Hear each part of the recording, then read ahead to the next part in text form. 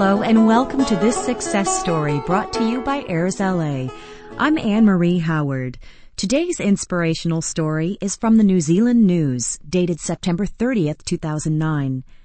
Running blind, no trouble for Auckland athlete. When Rob Matthews lost his sight, he began to run. He is now the fastest blind runner in the world, winning dozens of gold medals and setting a number of world records. He tells Rebecca Quilliam of NZPA how losing his vision forced him to focus. Blind British-born Aucklander Rob Matthews says having a disability is in the eye of the beholder.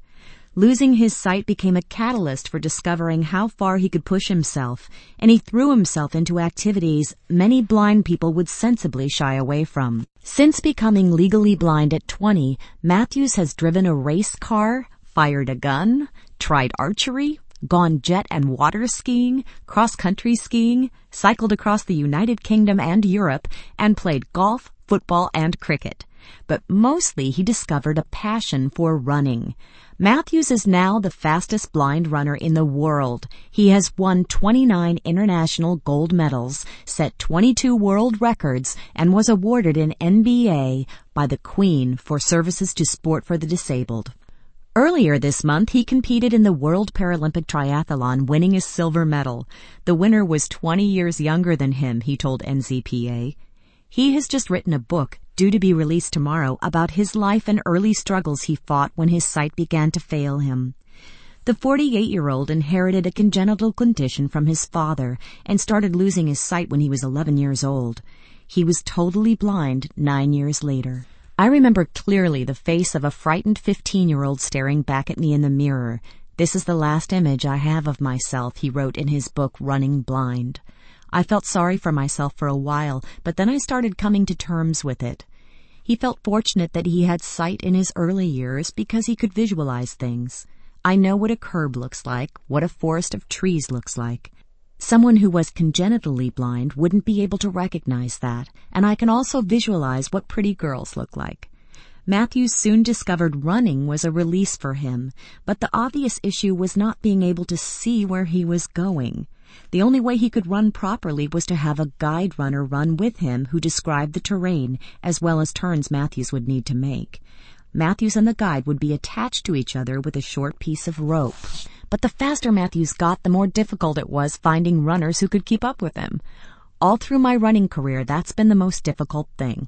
He said he got to the point where the only people who could keep up were those serious about running. Matthews said he had often wondered if he would have been as successful an athlete if he had not lost his sight.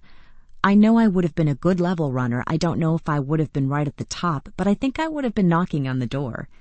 Matthews is now a motivational speaker and uses the challenges he has faced to inspire others.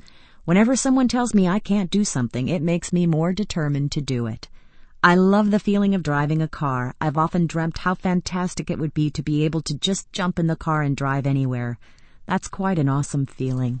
So when his mates offered him the opportunity to drive around the aerodrome, he jumped at the chance. I enjoy speed as well, so doing jet skiing and water skiing was good fun. I don't let anything get in my way, he said. Although he did concede a number of lampposts and trees did get in his way as his sight gave way and would often arrive at work or home bruised and bloodied. I was of much more danger to myself when I had some sight to when I lost it. Matthews moved to New Zealand in 2006 after meeting and almost immediately falling in love with his now wife, Sarah. About a year later, Sarah became pregnant with their son, Thomas. Despite the 50-50 chance his son might inherit his disability, Matthews said he was not really concerned about the issue. My father had a happy life. He tried not to let anything stop him from doing stuff. He got married and had 3 kids. And ditto with myself, probably even more so. It was decided that if our child did inherit the gene, then he'd have a great role model to show him that everything was doable. Tests, however, seem so far to have cleared Thomas of inheriting the gene, he said. He can see in the dark, which is something I never could.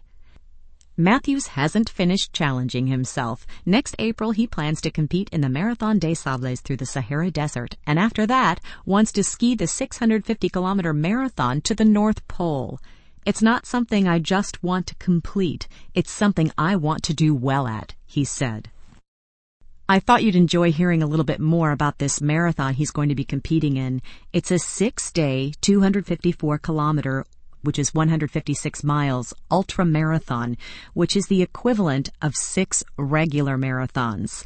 The longest single stage in 2009 was 91 kilometers or 55 miles long.